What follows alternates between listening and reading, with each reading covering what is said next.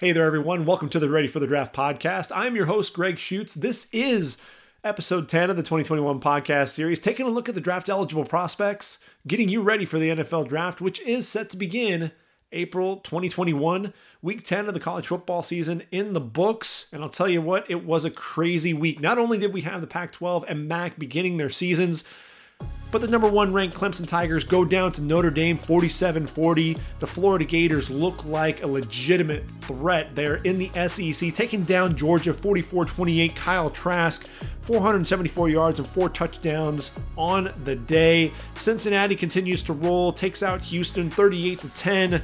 Desmond Ridder really, not much of a factor in this game. Really, you had Jared Dokes running the football, 184 yards on the ground, a big, powerful back between the tackles. He's the guy to be on the lookout for on day 3 for sure. Texas A&M, South Carolina wasn't really even a contest. Number 7 ranked Aggies taking them down 48-3. Kellen Mond, 224 yards through the air, 4 touchdowns. This is a guy, it's a curious case when you watch Kellen Mond play. Because he has a lot of the arm talent. He can make a lot of the throws, very athletic as well. He's really kind of that new age quarterback that a lot of NFL teams are looking for. The consistency will drive you nuts. He had a receiver wide open. The safety had actually slipped and fallen down. Kellen Mond had the receiver breaking open down the field, and he overshoots him. And, it's just, that's what happens with him. It's just the inconsistency will drive you nuts. How about Indiana? The powerhouse Indiana Hoosiers, number 13th ranked Indiana, taking down Michigan 38-21 in Bloomington. Obviously they had Stevie Scott running the football, 97 yards on the ground and a couple of touchdowns. Whop Philyor leading the receiving corps. They've got a pretty impressive receiving corps. They've got Whop Philyor, who's going to be that slot receiver, the guy that's going to attack the middle of the field. Then you got Freifogel out on the outside, a guy who, he's not necessarily a burner. I think he'll end up being a possession receiver, but he's one of those guys that I think could end up making an NFL roster because he is so reliable. And then there's the tight end, Peyton Hendershot. Now Hendershot's only a junior. He's going to come back and play one more year at Bloomington, I would assume.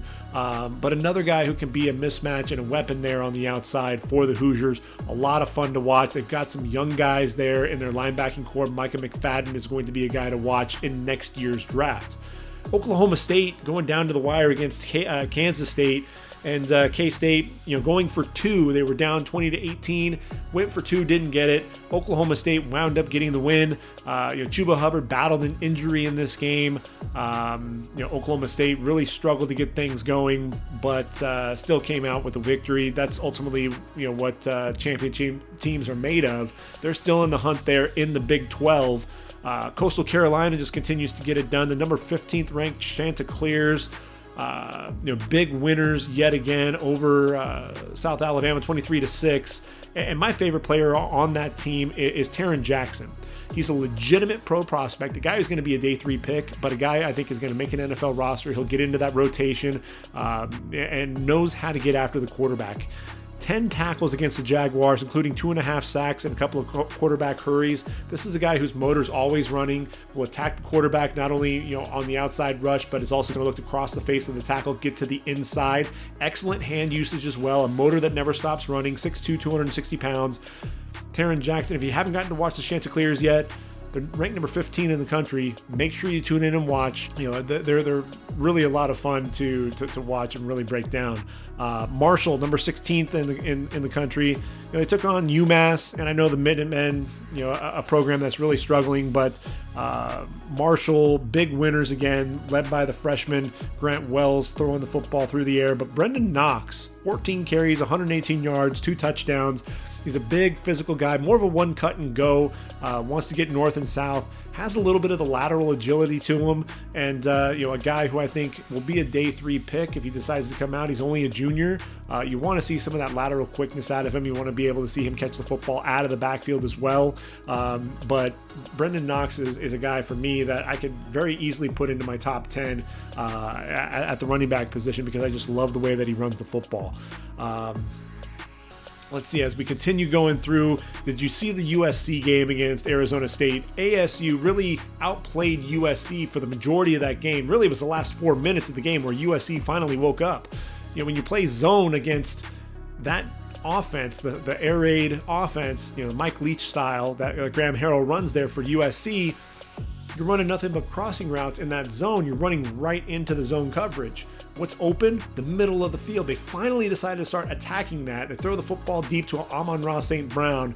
He's the guy. He's only a junior. Could come back to SC for one more year. Might even do that because, with Keaton Slovis, Drake London and company, they could really have an explosive passing attack if he decides to come back for one more year. But this is the guy, he's very savvy, excellent route runner, very intelligent, knows where to go, where to find the holes in the zone, elevated, made a nice catch. Then you had Keaton Slovis, really the line jumped off sides for ASU, throws the football up, a tip ball by Amon-Ra St. Brown. Brew McCoy, the fabulous freshman, just happened to be in the area, makes the catch. Then they get an onside recovery, and then Keaton Slovis making an incredible throw, throws the ball, to Drake London, puts it over the linebacker, and basically fits it in over the DB to Drake London in the end zone for the score. Two touchdowns in basically 92 seconds. USC winds up winning 28-27. But I'll tell you what, Herm Edwards, Marvin Lewis, Antonio Pierce, the defense looked great. We're going to be talking about Merlin Robertson there, that linebacker, number 8. He's a guy that's explosive. He gets into the backfield, also able to drop into coverage. Very instinctive player. This is a guy who I think, if he decides to come out, probably a 4th round pick. He could come back one more year in Tempe, and then come back and enter the draft, probably be a day 2 pick when it's all said and done, because I think he has that athleticism and the ability to make plays. Those were just some of the games there out of the top 25. Obviously BYU as well, the number 9 ranked BYU Cougars going onto the blue turf and blowing out Boise State 51-17. Now I know Hank Bachmeier was out. Jack Sears, the backup, the transfer out of USC, had an issue. I believe it was a concussion. He goes down, and they're really working off of their 3rd string quarterback. But BYU, man, they're just in a different class. And my favorite quarterback in this entire draft has to be Zach Wilson. And this is a guy, look, the arm strength is absolutely there.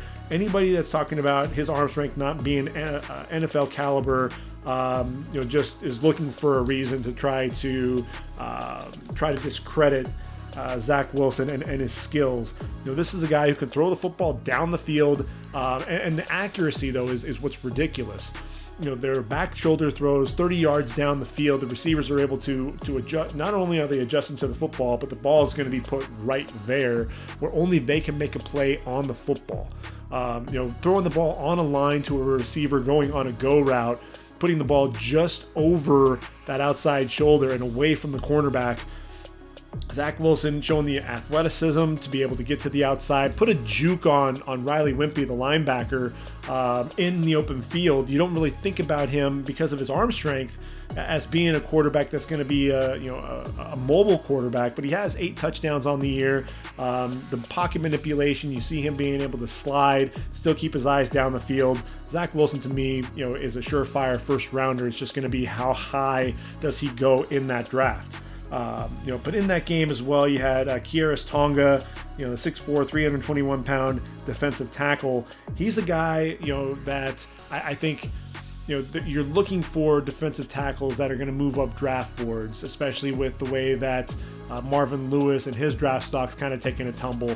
You're trying to find some guys that could potentially move up. And with Tonga, this is a guy, he can play the 3 technique, he can play over the nose, and he has that short area burst to offer a little bit of pass rush ability, but then he also has the strength to anchor and really absorb multiple blockers and really make plays, allow the linebackers to make plays. They've got some linebackers there on BYU, and here's the thing, Zach Wilson, supremely confident. That's going to get him into trouble at times. He'll try to gamble. He'll try to hold on to the ball too long. Took a sack and an 11-yard loss, really trying to do a little bit too much.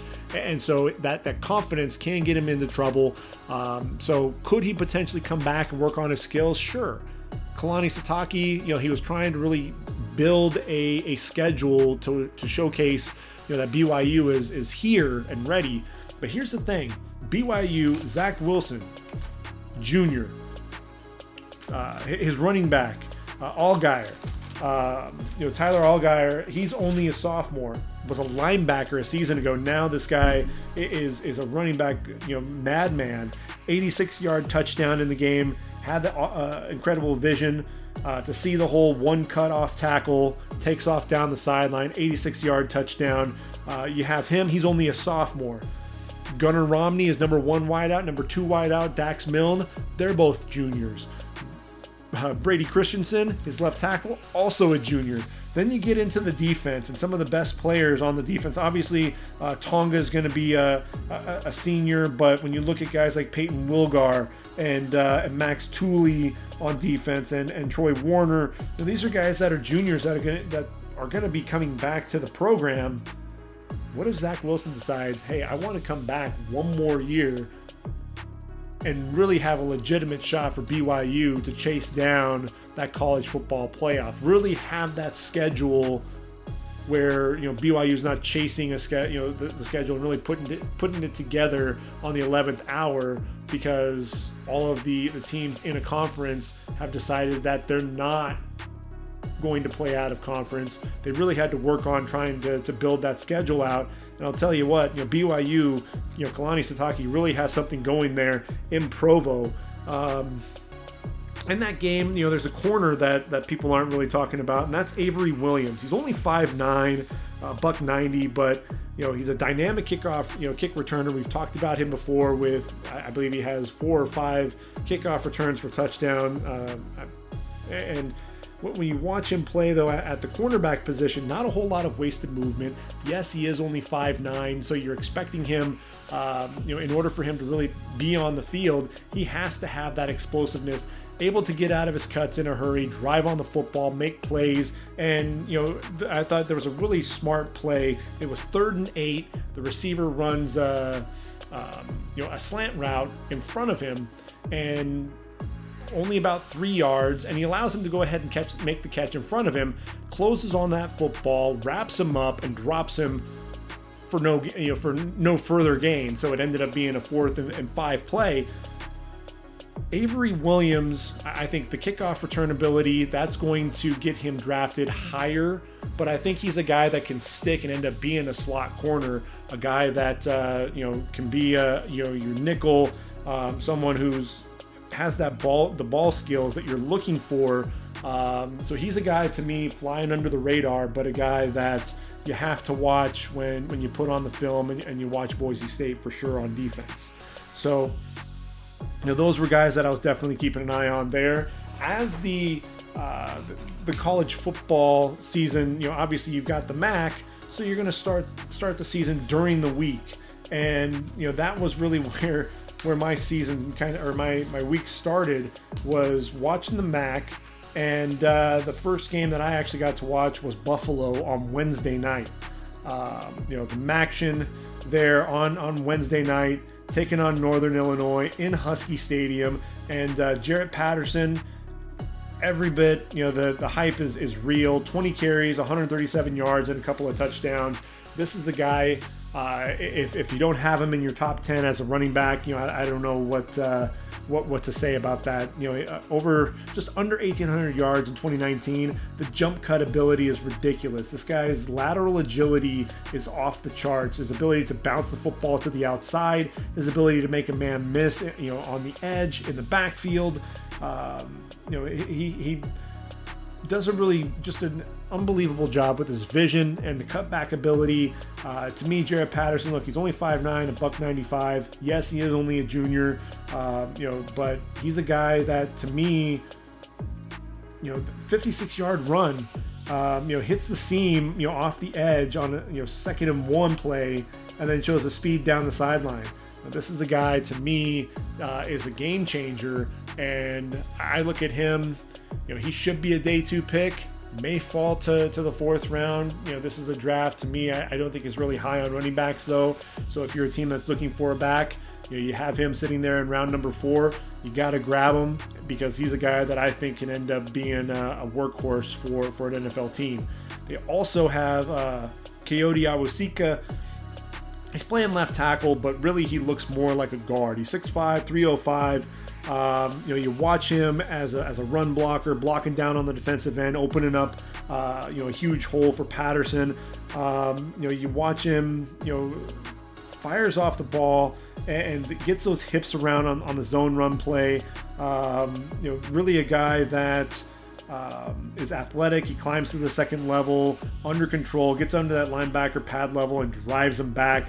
A knee bender, keeps those hands inside as well. Pretty balanced in pass protection. I think he'll struggle a little bit with the speed rushers coming off the edge. To me, he just looks like a guard, and I think he'd be somebody, one of those sleepers at that position that will get drafted on day 3.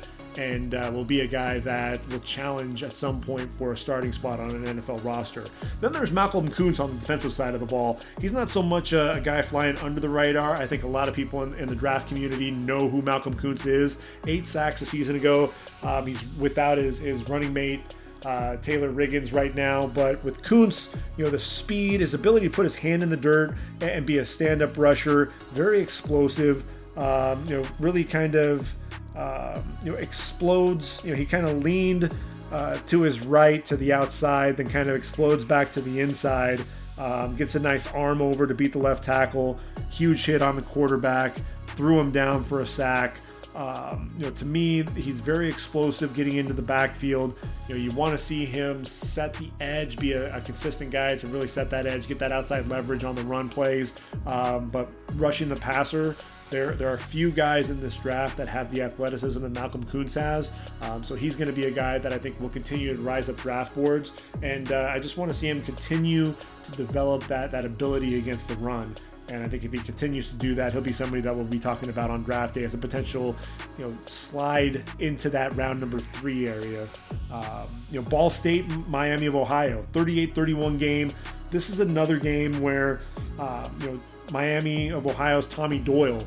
You're looking at this draft. There are a lot of offensive tackles, and I would say that Tommy Doyle's right in kind of that second group of tackles.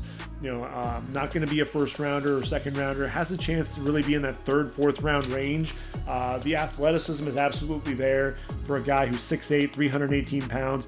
Very easy mover, knee bender. The biggest thing for him, because he is light on his feet, he sits down, long arms. It's the hand placement. Very inconsistent hand placement. The hands aren't always in sync. Gets the hands outside at times, and then what ends up happening is he ends up kind of lunging and leaning as a result. That can get him into trouble a little bit, but definitely athletic, able to climb to the second level in the running game. I'm a big fan of Tommy Doyle's. And then if you're looking for a running back that's kind of flying under the radar as well, how about Caleb Huntley out of Ball State? 5'10", 229 pounds. This is a guy who just runs out of tackles. That was one of the things that you really saw, that lower body strength, the contact balance, and just the leg drive was tremendous. Now, this is a guy, he took a pitch, put his foot in the ground, cuts it back to the inside, gets around a linebacker, then wants to get north and south through the hole, and then ultimately speeds to run away from the secondary on a 45-yard touchdown. To me, Caleb Huntley, kind of one of those guys that's going to fly under the radar. He'll be a late day 3 pick, possibly an undrafted free agent. When you're looking for running backs, teams are always looking for running backs at some point. He'll be a guy that I think an NFL team's going to call on, and when they get him, they're going to be very happy that they brought him onto their roster. I think Jack Sorensen, the receiver there for Miami of Ohio, he's an NFL caliber receiver. Excellent body control. I think that's one of the things that you really see with him, with his ability, just to adjust the football when it's in the air. That's really what I like about Sorensen. And then Christian Albright, the 6'2", 240-pound outside linebacker there for Ball State. Had 7 tackles, a sack, a couple of tackles for loss, a forced fumble, and a quarterback hurry. This is a guy who can rush the quarterback, does a really good job using his hands, swatting that tackle's hands away, and then quick to really loop around, flatten out to the quarterback, and get there and make an impact getting to the quarterback. He's somebody that I think has an ability to not only make an NFL roster, but there are a lot of linebackers that are out there that come from the MAC who end up making those NFL rosters and end up making a difference. And I think, Christian Albright is going to be that next guy that we're going to see, doing that. When I think of some of those guys, the most recent that comes to mind, of a guy that kind of made a difference at the NFL level, I'm thinking of Robert Spillane, there for the Steelers. Robert Spillane went to Western Michigan, undrafted in 2018. This was a guy who, he started 40 games and had 312 tackles, 32.5 going for loss, 10 sacks, 4 interceptions, 5 pass breakups. Was a second team All-MAC selection. Nobody really gave this guy much of a chance. Just ran a 4.77 40.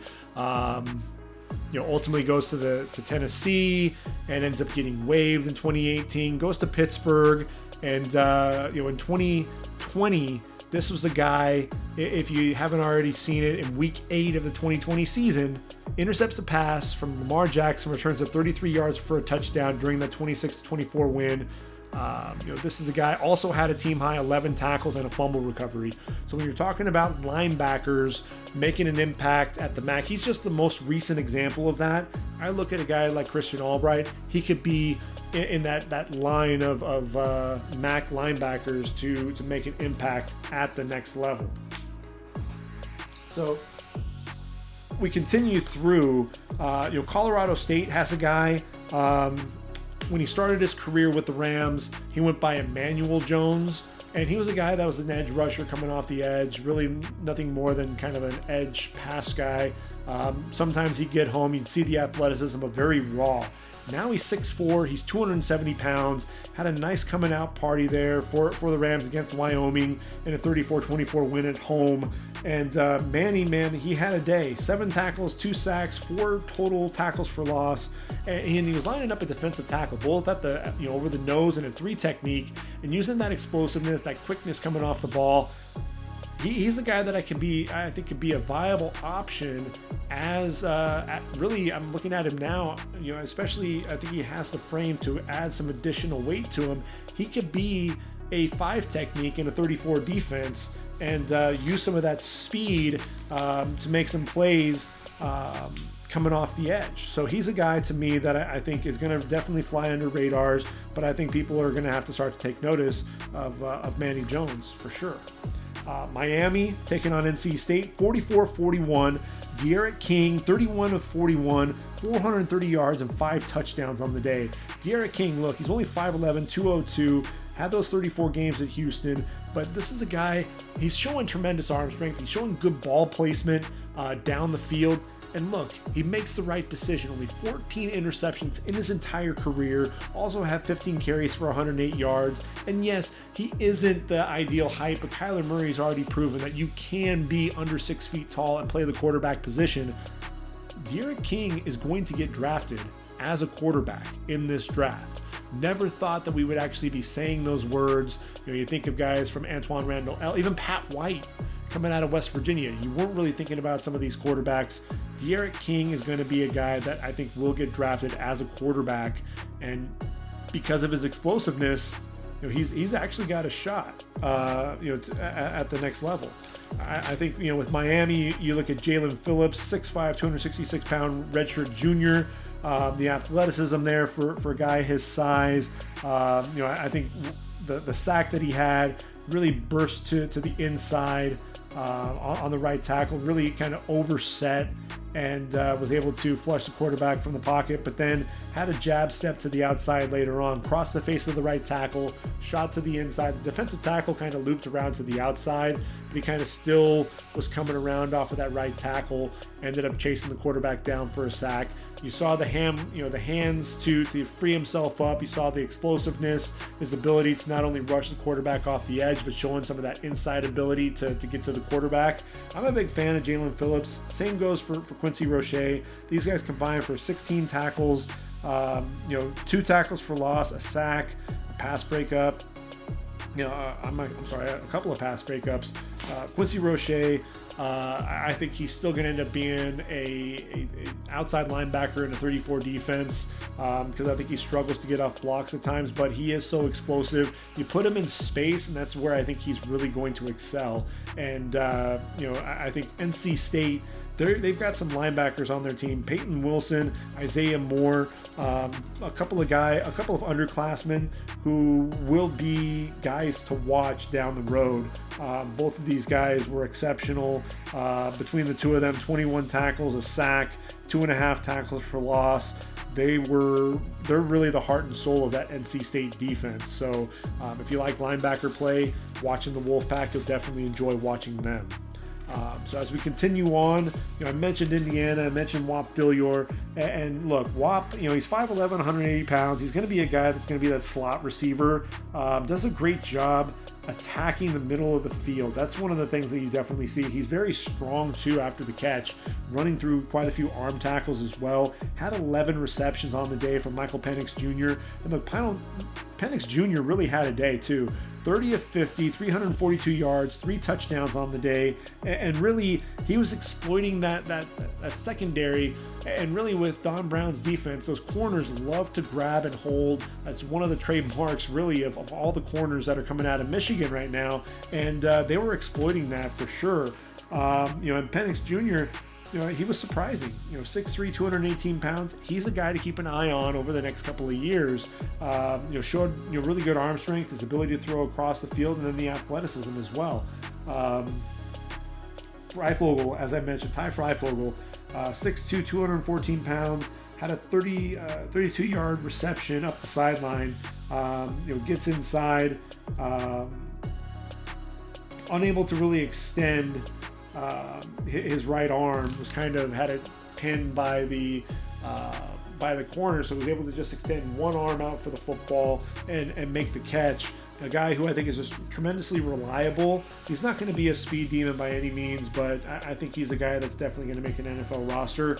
And then Aiden Hutchinson, the defensive end, Kwity Paye, really, they kind of slowed him down, and a lot of that was due to the fact that, look, Aiden Hutchinson wasn't in the game. He battled an injury at the beginning of the game, didn't really get to see much action, and Kwity Paye still 5 tackles and a tackle for loss on the day, but I felt like Paye really got a lot more of that attention, and so it really showed that lack of overall production, but he still was able to get to the quarterback. He was still using his hands, a slap in the rip to get off of the offensive tackle, pressure the quarterback. Stutter came around on a stunt, went through the A-gap, gets to the quarterback, forced the quarterback to throw off the back foot. So Kwity Paye, even when defenses are focusing in on him, he's still able to make some plays, but the frequency just was not there, and really it was because of the focus of the defense on him. I'm going to give you a guy in that USC game that I mentioned earlier that you really need to watch out for, and that's number 93, Marlon Tuipulotu. 8 tackles, a sack, and a couple of tackles for loss on the day. He's 6'3", 305, and he was really, he was battling injuries in his career early on for the Trojans. He was just so active during the game, very powerful, using some power moves, speed to power to drive guys back into the backfield, and he was just throwing guys around. He would take his man, throw him down, and then make a play on the ball carrier. I thought, the fact that Jay Tufele has opted out due to a lot of the COVID concerns, I think having him out, out of the game and out for the season, the focus really is on Tuipulotu, and he's absolutely stepped up and really answered the bell there. I think Elijah Griffin, the corner there for SC, is one of those guys that people aren't talking about. He's a guy that's flying under the radar. He was the guy that was matched up against, the freshman Johnny Wilson. He's a 6'7" receiver, and Griffin was a guy, he was blanket coverage on this guy and was attacking the football whenever he could. I think Griffin had a nice day. About Talanoa Hufanga, the safety, 6'1", 215 pounds, very physical, coming downhill, made a nice play on the football there against Johnny Wilson. He ripped at the arm of the receiver, the freshman LV Bunkley Shelton, got a forced fumble there as well. Pressure, making pressure on the quarterback coming off the edge. but really plays well around the line of scrimmage. But I thought he struggled with some angles to the perimeter against the run. These running backs between Rachaad White and Chip Trayanum. Those were two running backs. It was really their first FBS action. One's a freshman, one's a JC transfer, and he really struggled with their speed. Isaiah Polamau, he's 6'4", 205, the other junior safety. And this was a guy who, he also was driving well on the football, trailing Johnny Wilson across the field, got a hand in to knock a play, make a play on the football. And that's really when I look at my notes over and over. Polamau driving on the football, making plays, a guy that also likes to play a little bit around the line of scrimmage. USC has two safeties that are worthy of being drafted. And I think, when you look at a team like Missouri, that's another team that comes to mind where both of their safeties, with Joshua Bledsoe and Gillespie, the two safeties are definitely got to be on NFL radars. I think the same goes for USC. And Arizona State, their passing attack really was one-dimensional. I'm sorry, their offense was one-dimensional and really wanted to run the football when they lost their deep threat, Frank Darby. I think if they can get Frank Darby healthy, he's the guy that I think could be that day 3 pick that ultimately surprises at the next level. It's going to be interesting to see how that plays out. Oklahoma, I'll give you a running back that is pretty surprising, and just the way that he's already been able to come back and the difference that he makes for OU, and that's Rhamondre Stevenson, 6 foot, 246 pounds. This is a dude who is big, he's physical, but somehow this big man, again, 246 pounds, is so light on his feet. The lateral ability, or agility, the jump cuts in the hole to make people miss. Then you see the stiff arm getting to the edge. You see the ability to run through contact, just a powerful leg drive, and then that speed when he gets out to the outside. Now, he had that failed drug test prior to the Peach Bowl that got him suspended, and that's why he was out for the beginning of the year. But you bring him into that running game, and now TJ Pledger can be more of that complimentary back to him and not be the focal point. Rhamondre Stevenson is a beast on the ground, and he's just gaining momentum. He's a senior, and he's one of those guys, he won't get drafted high, and basically because a lot of some of those off-field issues, but I think he'll be a guy that'll probably get drafted probably in the 5th round range, and I think whoever ends up drafting him is going to be pleasantly surprised because he's big, he's physical, the surprising short area lateral agility. He's a lot of fun to watch. If you haven't watched him play yet, that's okay. He's only played in a couple of games so far, but he's the guy that you have to keep an eye on there for the Sooners. Florida, Kyle Trask. Can we finally give this guy his due? He went up against arguably the best defense in the country in Georgia and smoked him. As I mentioned earlier, 474 yards on 30 of 43 passing, 4 touchdowns, just 1 interception.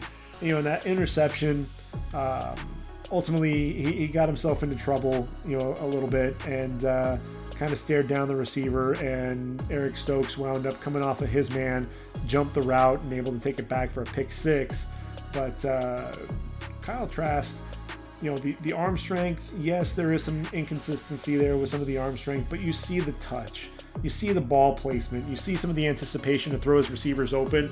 We've got to give Kyle Trask his due. He may not be a first-round quarterback. He'll probably be a second-rounder, but I really like what Kyle Trask has been doing this year. And he's a guy, look, he wasn't a starter in high school. He's a kid that I think is just continuing to develop. And we may see that the best days of him may actually be ahead of him. Eric Stokes, look, he continues to be one of the best corners in the country, 6'1", 185, very physical, coming off the line. He's a guy that is looking to get his hands on the receiver at times, but he can also play well in off-ball coverage, and bail technique, keeps his eyes in the backfield on the quarterback, and drives downhill on especially on a hitch route. If you have a guy that's going to snap off the route in front of him, he drives on the ball in a hurry. And if he's not making a play on the football, he's making sure that he's wrapping up so that this guy is not getting away from him. No yak, no yards after catch.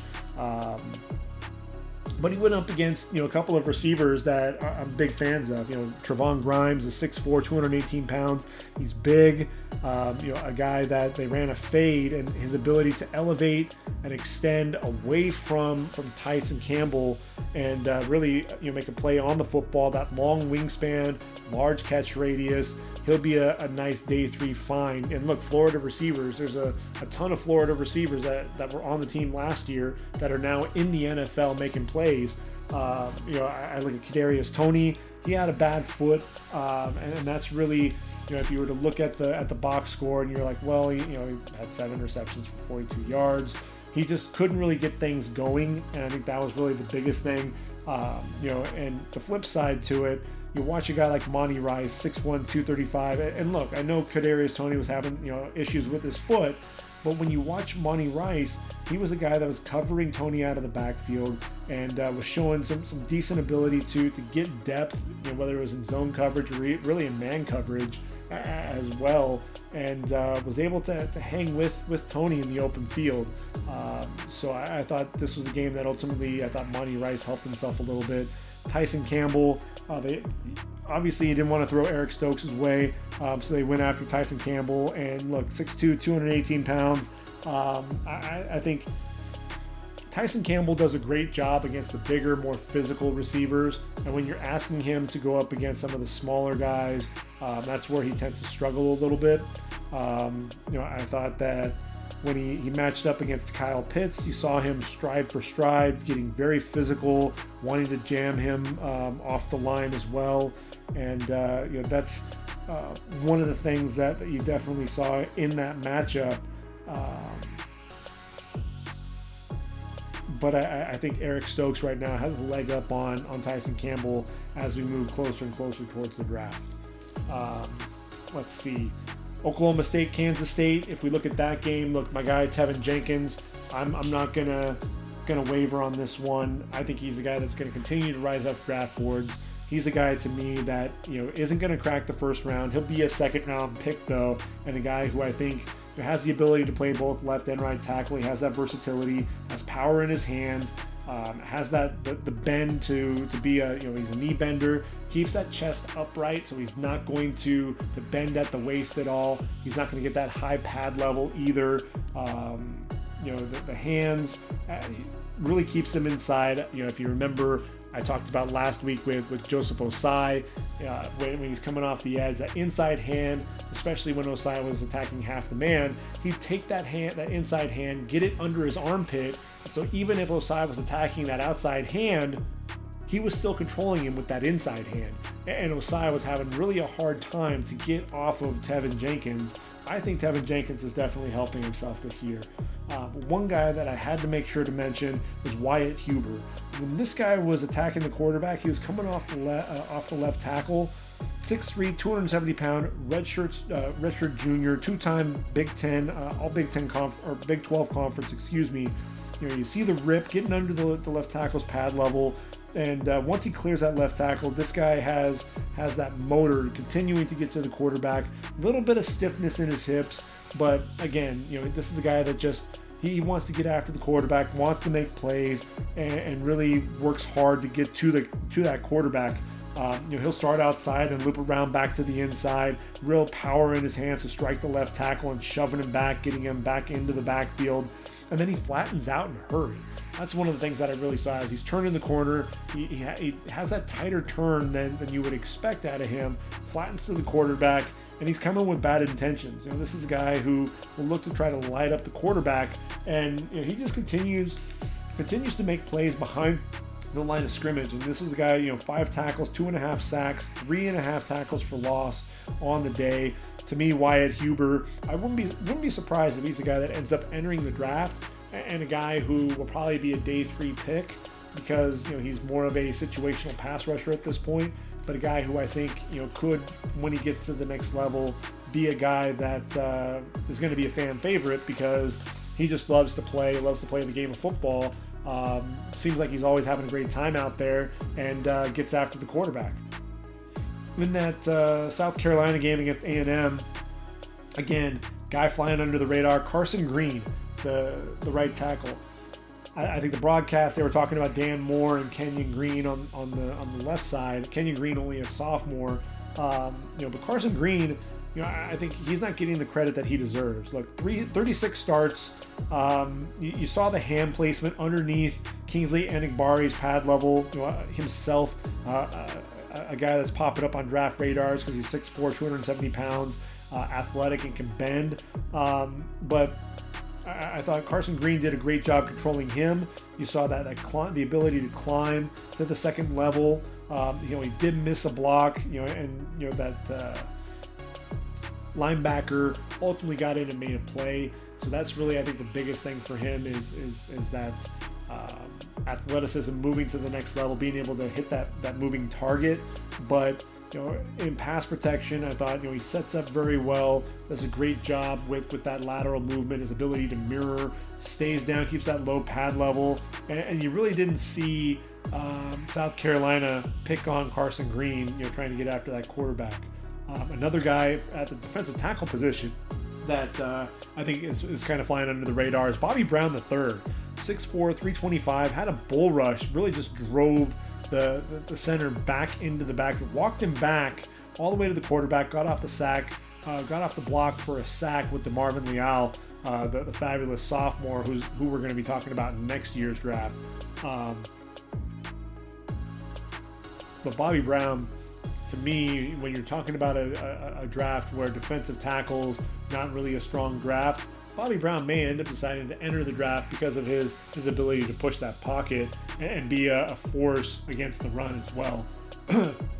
One of the linebackers that I thought struggled a little bit at times was Ernest Jones. He was a guy that I was really high on. I thought that he was kind of the heart and soul of South Carolina's defense, even with guys like J.C. Horn, and Enagbari, and Israel Mukuamu. I really thought Ernest Jones was kind of the heart and soul of the defense, and he was able to make some plays against the run and come downhill as well, but really didn't get enough depth against Devon Achane down the middle of the field, and ultimately the running back ran by him and made a big play over the top for I believe it was like a 52-yard touchdown. Jones showing that he's more of a two-down linebacker right now, so he's probably going to come back to Columbia for one more year to really work on his skills defending the pass. The Oregon game, 35-14 winners. Tried to tune in and watch Davis Mills, but he didn't play due to COVID protocols. I think the guy that everyone wants to watch is Kayvon Thibodeau. You see the exceptional quickness off the football. You see power in his hands, his ability to really just extend into the left tackle and show some power as well. Really a lot of fun to watch. And then finally in that Clemson game, look, Liam Eichenberg, I don't think he gets enough credit. When you're talking about offensive tackles, he's not really flying under the radar, but people aren't talking about him as one of the elite tackles. He's a first-round pick in my book, 6'6", 302. You see the punch in his hands to really strike the defensive end. I mean, I think Justin Maskell probably had an imprint of Liam Eichenberg's hands. They were consistently to the inside, right on that chest plate. And when he had his man and those hands inside, he was, he wasn't letting go. And the thing with it too is that with those hands inside and his ability to stay under control, stay balanced with that wide base, real short, choppy steps, able to mirror guys, man, they weren't getting off of him. And the thing too, you see the core strength. He's really developed that. I think last year he struggled a little bit with some of the power, but going up against that D line, the freshman Brian Bresee, very powerful for a freshman, going up against Justin Maskell, going up against Miles Murphy, going up against KJ Henry, whoever it was that Clemson threw at him, Xavier Thomas, he was able to anchor when he needed to. He was able to take the man, attack, if they're attacking half the man, able to grab him and drive him away from the pocket. To me, Liam Eichenberg definitely helped himself in this game. The lateral quickness is definitely there. You don't think of him as the strongest. You don't think of him as the most athletic. I think he's a technician. I think he is a better athlete than I think people give him credit for. And I think he has more power than you really expect out of the left tackle. He's not like his running mate there at left guard, Aaron Banks, the 6'6", 330-pounder. but he does have some power. And I think he uses those hands to his advantage to really strike and punch and jolt those guys, get them off balance, and then shows that ability to drive his man down the field. Liam Eichenberg should be a first-round pick in my book all day long. Aaron Banks, he's big, he's physical, lacks some of the foot speed, but he was someone who kept picking up that linebacker, and I felt bad for Jake Venables because Aaron Banks was drilling him. Kyren Williams, he's only a sophomore, but this running back, man, in terms of picking up linebacker blitzes, I think between Valen Spector and Jake Venables, I don't know how many times they blitz. And between Banks, Jarrett Patterson, the center, and Kyren Williams, these guys, never really got a sniff of Ian Book in the pocket because they were all stepping up to make plays. And the thing that I love about Kyren Williams, just transitioning to the running back for a second, it didn't matter where the blitz was coming from. It could have been across the formation, could have been coming off the edge, could have been up the A gap, wherever that blitz was coming. Kyren Williams had an answer and was able to come up and make a play. And, I think that was really key for Ian Book, making plays down the field, finding guys like Javon McKinley, Michael Mayer, those receivers there for Notre Dame. Ben Skoranek, made some plays as well. Avery Davis, had that long catch that set up a touchdown. That offensive line is tremendous. And obviously the running backs are helping as well. Jarrett Patterson, 6'5", 305 junior, and this is a guy, he will play a little bit high with the pad level at times, but I think, this is someone who's definitely balanced. He's very athletic. He showcases some power when he needs to in the running game, but then he has that ability to drop, anchor, and shows up really well in pass protection. And one of the things that I really love about him is that ability, those reach blocks. You talk about a guy like Garrett Bradbury making as a first round pick. You see, Jarrett Patterson, he's not, the grim reacher as they called Garrett Bradbury, but, Jarrett Patterson is really an underrated center. Obviously, Jeremiah Owusu-Koramoah, he's my favorite linebacker, not named Zaven Collins. JOK, he's only 6'2", 215 pounds, and I know he's going to be compared to Isaiah Simmons, but look, he knows who he is. He knows he's a linebacker. He's going to be a weak side backer and a guy who, if you need him to line up in the slot and cover a receiver, he's got you. If you need him to cover a running back out of the backfield, he's got you. How about a tight end? Got you. What if you need him to rush the passer off the edge? He can bend. He's got you. Running game, outside leverage, absolutely. He'll take the proper angle. He's got you there. What about running, a run up the middle?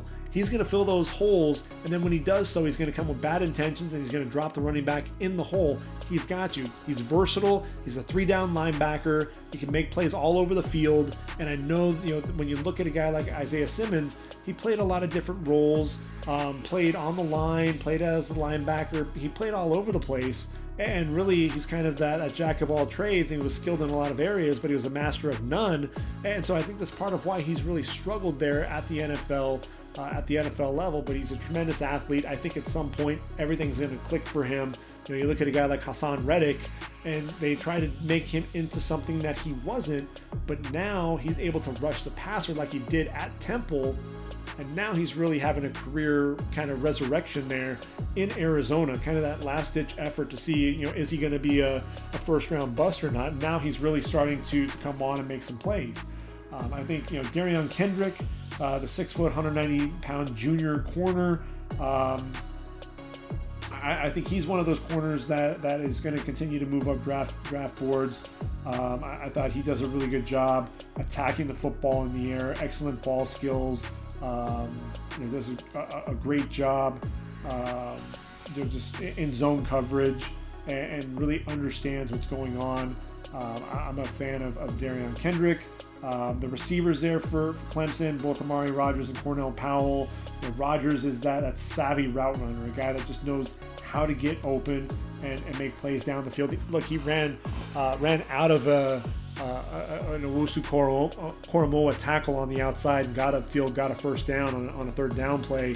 But Cornell Powell, look, he's 6 foot, 210 pounds, second straight game where he really balled out.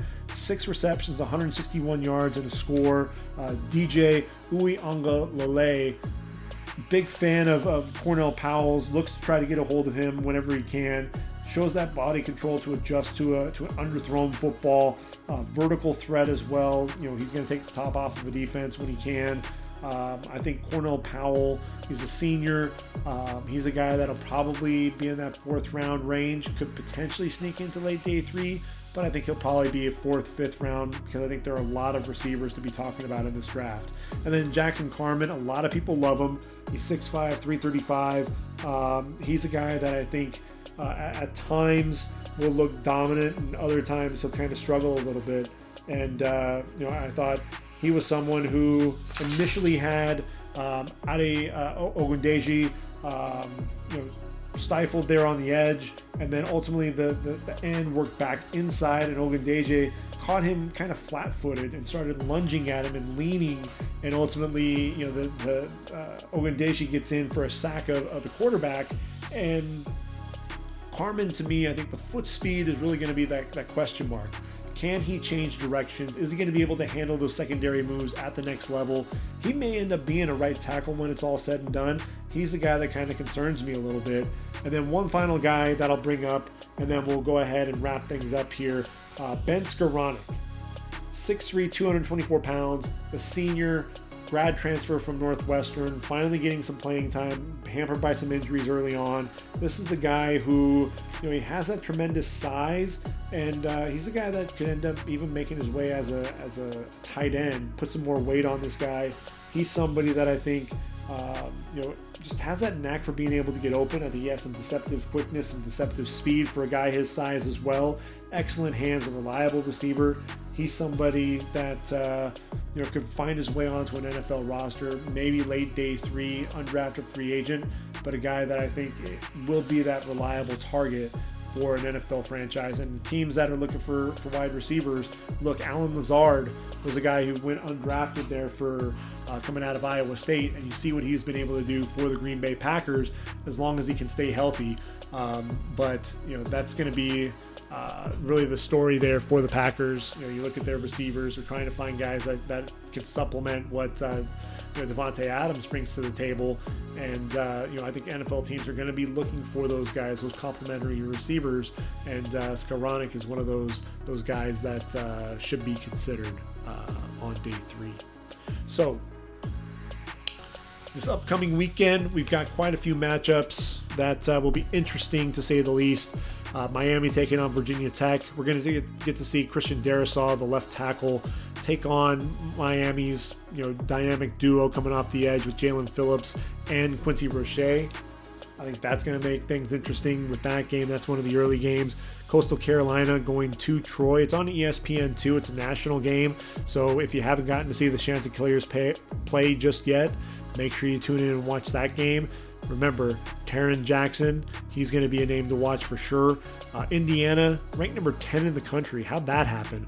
Taking on Michigan State. Look, Michigan State had a huge letdown against Iowa. Lost 45-7. They're going to be coming in upset, but I still think Indiana's going to find a way to win that game going away.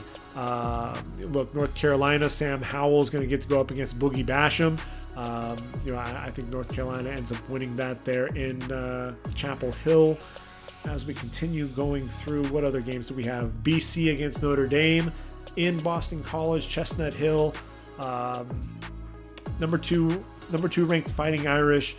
This is going to be a game. It's one of those trap games. This was a team that nearly beat Clemson. They had Clemson on the ropes, had them down 18, and then ultimately that second half, some adjustments were made on the Clemson side that weren't made for BC, and really I think that's what Coach Hafley has to learn from that game is we need to make some adjustments. If we're in that game against Notre Dame at the half, we need to make sure that we're making the proper adjustments so that we don't have a repeat of what happened against Clemson. But Phil Jurkovec coming in against his former university. I know that there's going to be a lot of hype around that game. It's going to be a lot of fun to watch. USC heading to Tucson to take on Arizona. be interesting to see what happens there. Will Graham Harrell change up the offense and start attacking the middle of the field, also allowing that running game to go? Elijah Vera Tucker, one of the better guards in the country, he's playing left tackle for the Trojans, so that just helps his draft stock because I thought he was pretty dominant at left tackle against Arizona State. As we continue moving through, we take a look at Florida taking on Arkansas. So see what Kyle Trask can do there. Wazoo, Washington State Cougars, they'll be entertaining the number 11th ranked Oregon Ducks. Wisconsin finally getting into play again. They may have Graham Mertz back at quarterback. 13th ranked Badgers heading to Ann Arbor, taking on Michigan. They'll be licking their wounds after the loss to Indiana. That's a game that should be interesting. Michigan has been battle tested. Wisconsin has been battling the COVID issues, so that's an upset alert game there. Same goes for SMU Tulsa. 19th ranked Mustangs traveling to Tulsa, and one of my favorite players out there, Zaven Collins. This is a 3-down linebacker. He's 6'4", 260 pounds. Number 23 will be all over the place. Yes, there are a lot of guys on that Tulsa defense that are NFL caliber players. I'm telling you, Zaven Collins is a guy, he should be a day two consideration. He'll probably drop, but he's that guy, to me, he can rush the passer. He can be disruptive against the run. He can set the edge, outside leverage when you need him to. He's also able to get into the backfield, make plays against the run, and then he can drop into coverage. Had a pick six and really ran away from offensive players as he took the ball back to the end zone. Zaven Collins, to me, is a guy that people need to really be watching out for, and people should be talking about the guy. I'm going to continue to hype him up as much as I can because I'm a huge fan of his. ASU taking on Cal. That'll be a game where Marvin Lewis and Antonio Pierce and company hoping to take down Chase Garbers at quarterback. And then defensively, we'll finally get to see Cal's dynamic duo in Kuoni Dang, the linebacker, Cameron Bynum, the corner. ASU, Jaden Daniels, athletic, likes to get outside the pocket, so you're going to want to see if Kuoni Dang can really corral Jaden Daniels. And then, obviously we've got some concerns, especially in the SEC. I know Greg Sankey, the SEC commissioner, really concerned over all the games that have been postponed. 4 games in the SEC, all postponed due to COVID-19. That includes Bama against LSU, Georgia, Missouri, Auburn, Mississippi State, and Texas A&M and Tennessee. All these games are postponed, at least for now. And I think that's one of the things. There is definitely going to be some concern over what's going to happen with COVID. And if you're going to continue to see spikes, if you have these heavy hitters in the world of college football continuing to postpone games, that's really going to impact the season. If I'm the college football playoff, I may look at moving that playoff back. Move that back a little bit, allow some time to be able to have these games made up. We don't need to necessarily have all of these conference playoffs. The conference championships go off the board on December 19th or before that. Let's allow them to actually have those conference championships and really have some meaningful games. And why not expand?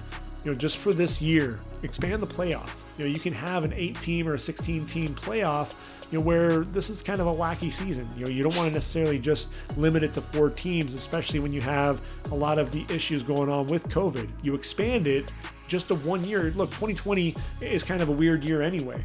So if you're able to make those changes, one-time change, and then that'll also help for people down the road that are proponents of extending the playoffs, wanting to have an 8-team playoff.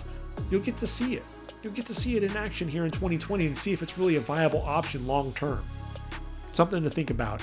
And then, by the way, Ohio State, they were going to be heading into Maryland to take on the Terps, take on Tua's brother, who's really been coming on there for Mike Locksley's program. But the number 3 ranked Buckeyes and the Terps, that game has been canceled So that was definitely a game that I think everyone was really looking for. Is Maryland for real with Tagovailoa at quarterback? But really, there's no room for error in the Big Ten, in the MAC, in the Mountain West, or the Pac-12 at this point. They're really on these regimented schedules and really making sure that, you know what, you better week in and week out. You can't miss a game, because really, when are we going to make it up? We have games every single week leading up to the conference championship. There's really no way to make it up.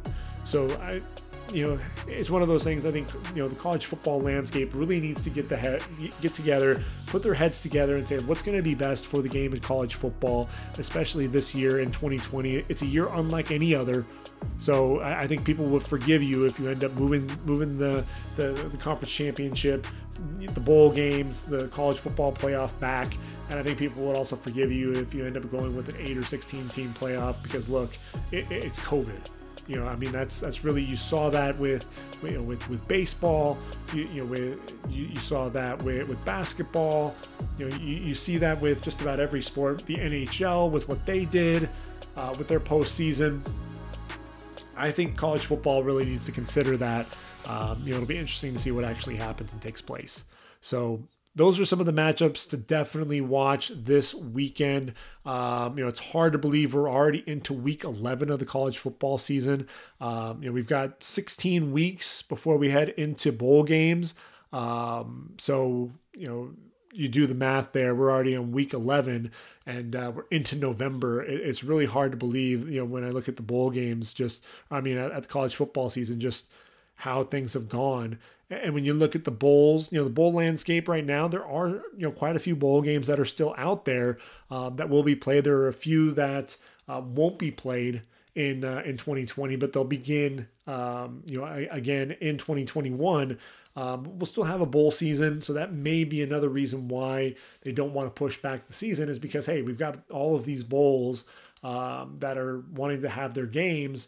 But look, you don't have fans in the stands for a lot of these games, and even when you do, it's limited capacity. You don't have the tailgaters. In some cases, like you watch USC at the Coliseum, and you don't have Traveler, you don't have the Spirit of Troy, the marching band out there. You don't have the Song Girls. It felt like a weird atmosphere there at the Coliseum to see USC play, and a 9:00 start too. That was pretty brutal there on the West Coast. I know that they're not used to seeing that, but I think it's really good in terms of that national exposure. USC getting out there, ultimately being able to come back and win. That was a game that people were talking about all day. It wasn't a game that was Pac-12 after dark when nobody's seeing it. They were actually able to see it in prime time. So hopefully you'll enjoy week 11. Hopefully, we'll have some crazy finishes, crazy outcomes as well.